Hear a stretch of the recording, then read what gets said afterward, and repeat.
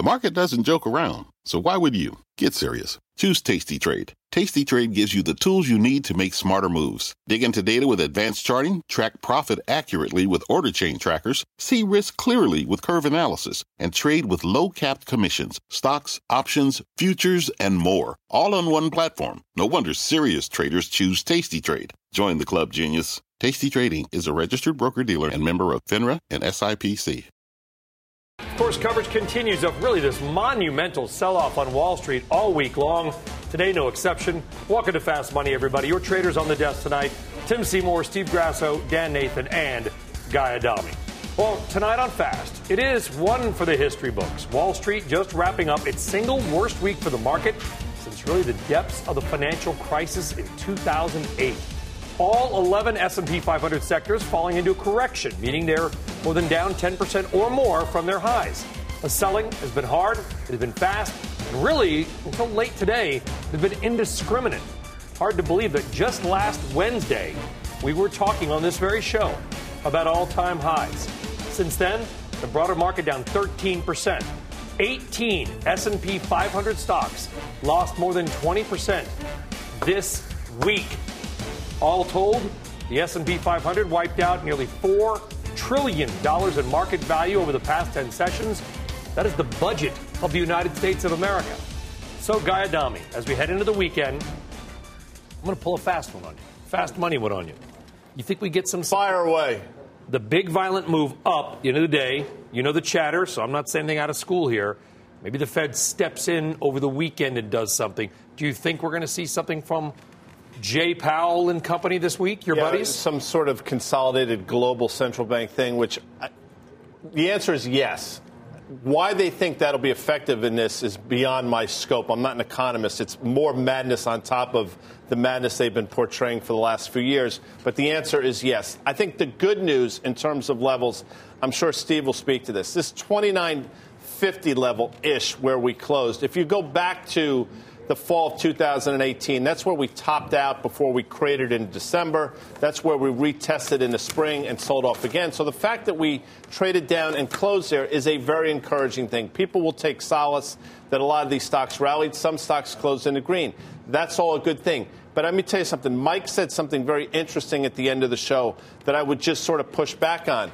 Although the stock market is clearly cheaper, that doesn't mean that stocks are cheaper. As a matter of fact, despite the fact that we're down 13% off the all-time high, given what's going on in the world, you can make an argument that stocks are not only as expensive as they were a week or so ago, they might be more expensive. Different conversation, but something to keep an eye on. It's a fantastic point. I mean, Tim, I think to Guy's point, and don't want to put words in your mouth, my friend, which is how can we value a market on a PE basis when we have no idea? And companies have said, we don't know what our E is. They don't know what the earnings are. You don't know the denominator. Hard to get a valuation. Because we don't value companies, Brian, on a 2-week or a 2-month basis. I think we're looking forward, and I recognize that Q1 and Q2 are going to be Q2 now, going to be significantly altered. And if you think about Goldman said yesterday, earnings cut to zero, you name it. I don't think that that's the dynamic here. I think this was about positioning. I think it was about markets that had gone 19% from October 3rd of 2019 based upon not a lot of great fundamental news, walking into the dynamic where positioning was so offsides, and this was the catalyst. And not to oversimplify it, but I do think markets are going to continue to grapple with the global economy. But I think investors can look at stocks. I think it's a great time for the people at home to find companies that you actually have been wanting to own, and some companies that I don't totally love. But think about the domestic company and the domestic business that Facebook has, and where it's trading it's trading 17, 18 times. Think about Google. It's trading about 17, 18 times with significant amount of balance sheet and cash and a new CEO that might begin to change that. Look, the good news here is that people were looking for a shakeout in markets. You've gotten it. People were also looking for, yesterday we closed on the lows. Today we closed on the highs. And I think that at least in the context of people understanding that markets don't just move in one direction, you got a chance to see that. We should note, Steve Grasso, that the NASDAQ 100 ended the day higher. The NASDAQ 100 actually finished up, but I'm looking here at this chart. I just turned it to you. I said, I kind of made a grimace. This S&P 500, where's support here? So let's talk about this, though. So we talked about that 2855 level. We bounced there down to the decimal today. But think about something else. The Fed came out with that one-liner, two-liner, three-liner, whatever it was. It rallied the market, and then the market sold off again. What did we have into the close? A pension fund rebalance, $30 billion into equities. Now, it doesn't have to be done today, but that's why you had that rip up. So I wouldn't read too much into it. So that's not necessarily a fundamentally good thing then. We shouldn't take solace in that if it's just one giant buyer or a couple giant pension funds. They don't have to do it. It's a misconception that they have to do it in one day. They have days, weeks where they could buy in. But that was the lesson is, the Grasso message apparently is, don't focus on that 600-point rally as some kind of panacea for the rest of the market. Absolutely not. I think you have to look at how we faded after Powell today. I think that was more telling. I want to see Sunday night, see if there's a coordinated effort, and then we'll recalibrate on Monday. Yeah, I just mentioned this. Everyone's got their list, the stocks they missed. I think it's really important to remember, if you think about just the last year or so, some of the moves that we've had were just so extreme. Some of the moves that we had just in the last couple months were so extreme. Some of the biggest market cap companies, we know that Microsoft was trading at 160 at the end of January. It went to 190 within a few weeks, and then it went all the way back to, 152 this morning. Apple, the same thing, went from 260 to 320. These things went on these parabolic moves, and they've corrected all that. Amazon went from 1,900 on earnings in late January up to 2,200, and now it's at 1,850 or something like that. And I bring up those names because we know what they are. They're the biggest market cap companies in the world. They all equaled about $5 trillion just about a week and a half ago. And I'll just mention this, though. When you think about those earnings that we're talking about that you can't quantify, two of those companies have taken off their earnings guidance. Sometimes, people, it takes time for these things to work themselves out, especially when you don't have the certainty. And I'll just go back to a couple periods where we've had major corrections. We have crashes in the stock market, 2000 to 2002, 2007 to the lows in 2009. What worked there? Time worked. So you can't go in and just say, we're going to have this V reversal. I just think those are the sorts of mistakes that could really put you behind for years to come. It does keep the shorts a little bit on their heels when you hear Powell come out, or we don't have no idea what that coordinated effort could be on Sunday. Yeah, but let's go back to 08, though. But hang on a second. I agree with you because that's not what's going to save this market for any long period of time. If a headline comes out that says there's a real vaccine or we're making headway, then the market rips out. So, but my point is about time. Think back to 2008 during the financial crisis. We had every Sunday night there was a journal headline or a CNBC breaking story about some coordinated central bank effort. We'd get that short squeeze, we'd get that rate cut, and then they'd fail and they'd make new lows. And this happened for a year, I guess. But I think you're talking about 2002, 2008. I don't disagree with you, but those were recessions. Those were definitely, and I think there's a healthy debate right now. I think we've seen GDP get slashed around the world. I think, arguably China will contract in the first quarter, et cetera, et cetera. I'm not sure we're in a global recession.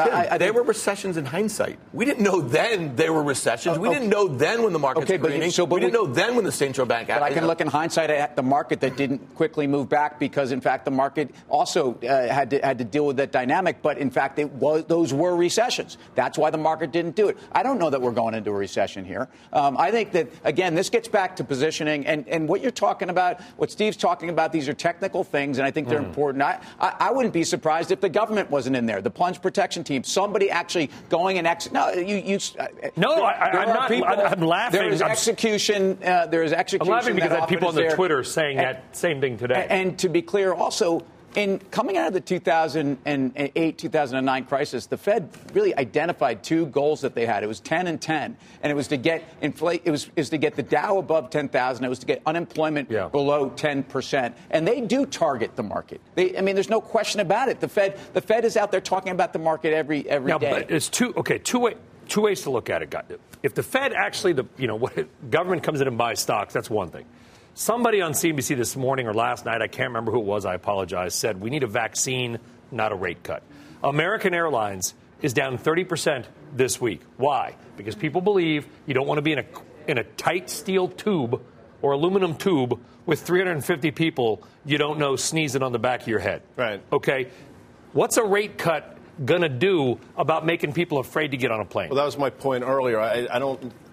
Money can be as cheap as you want, but if people are scared to go out, it doesn't really matter. But I'll say on the good point is this. I was traveling today.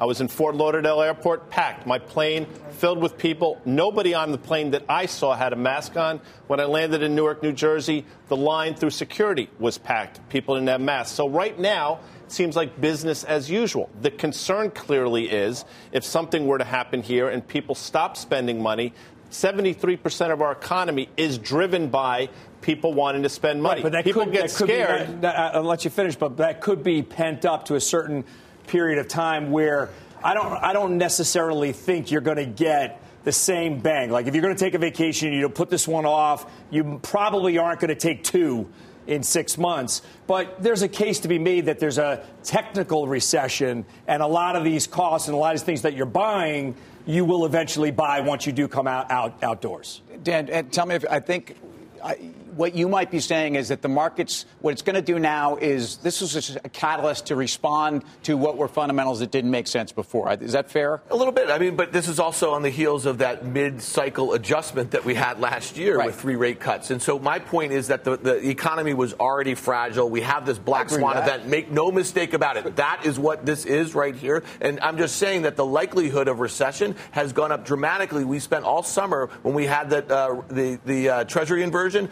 talking about in 2019 that every recession in the post-war period was preceded by that inversion. Inversion, and here we are 6 months after that, and we're having it again almost. So, just one quick point, because I agree with that, but back to what's gone on over the last week and the extreme moves across stocks. Boeing is a great example. This has been a battleground stock. This is certainly a stock that before this dynamic, we were very concerned about company-specific safety issues. I don't need to get into it. Boeing has sold off more on the coronavirus. It went from 340 down to 275 than it did when it had major existential and safety issues. And why is that? Boeing's business isn't going to change because of the coronavirus. So Tim, let me follow. And that's an opportunity. Let me follow with Delta Airlines. Let me follow up with you on that point then. So, okay, you mentioned Delta. I was going to ask you about United only because Guy was on a United flight. He said it was crowded. And we've known about the Asia stuff. By the way, they had fights in Hong Kong, and the planes were empty then, too. I know because I was on one. United is down 21% this week. So either you believe that United's business is going to fall off from here dramatically, or it's not. American Airlines, the same way. Are we willing to bet that things will slow down that much? They canceled flight routes. If you want to look at the positive side of that, these are airlines that are actually acting with discipline and on capacity rather than having planes sit around or fly with 3 people on them. I actually hear that airlines are running their businesses differently. It's an awful time for them. There's a lot of reasons.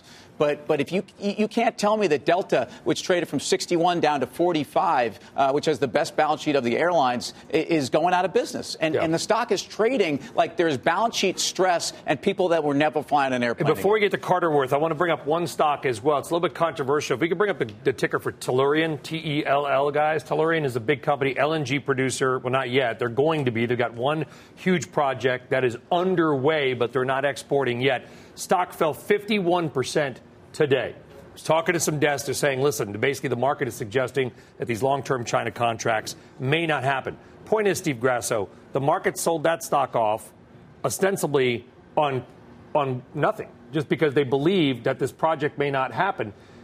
Is that a rational market No, behavior? It's not rational. To Tim's point, when you see Boeing sell off more on Corona than the MAX jet, it's because you can't quantify. So everyone just looks for the exit immediately. MAX jet, you could sort of quantify what is it going to do. And we have 37 planes and it's blah, blah, blah. Right. So there is some way to quantify. Or you could be wrong. Well, even United doesn't know. They told us a couple days ago. We don't know what the earnings are. So there's a way you could do it. But when you look at Corona, we have no clue how many thousands or millions of people are going to get it or not get it. Or not. So what people do is they rush for the exit. That's what I'm asking. So this is not rational. Everybody's tired and grumpy. No, Brian, real quick. Is on the rational thing, was it rational? No, I'm happy as can be. It's Friday. I mean, the Rangers play tonight.